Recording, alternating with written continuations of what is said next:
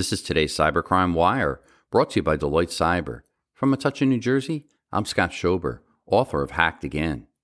Iranian-backed hackers compromised the federal government network to mine cryptocurrency, as reported by Fox Business. Hackers, backed by the Iranian regime, broke into a network of U.S. federal government agency and used that access to install cryptocurrency mining software, the Cybersecurity and Infrastructure Security Agency said in an alert on Wednesday.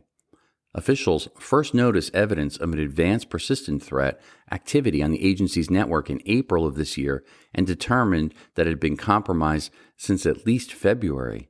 The hackers exploited a vulnerability to install XMRig crypto mining software and compromise credentials in the network. CISA did not identify the compromised agency, but said that it was publishing the alert to help network defenders detect and protect against related compromises. The Iranian-backed hackers used the Log4Shell vulnerability in an unpatched VMware Horizon server, which was first identified last December.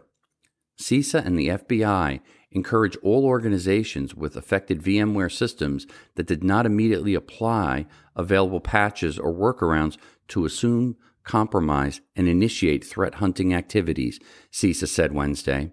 Reporting for Cybercrime Radio, I'm Scott Schober, author of Hacked Again. New every weekday, the Cybercrime Wire is brought to you by Deloitte Cyber, a worldwide leader in cybersecurity consulting.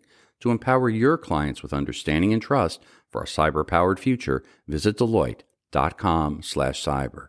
For more breaking news, visit cybercrimewire.com.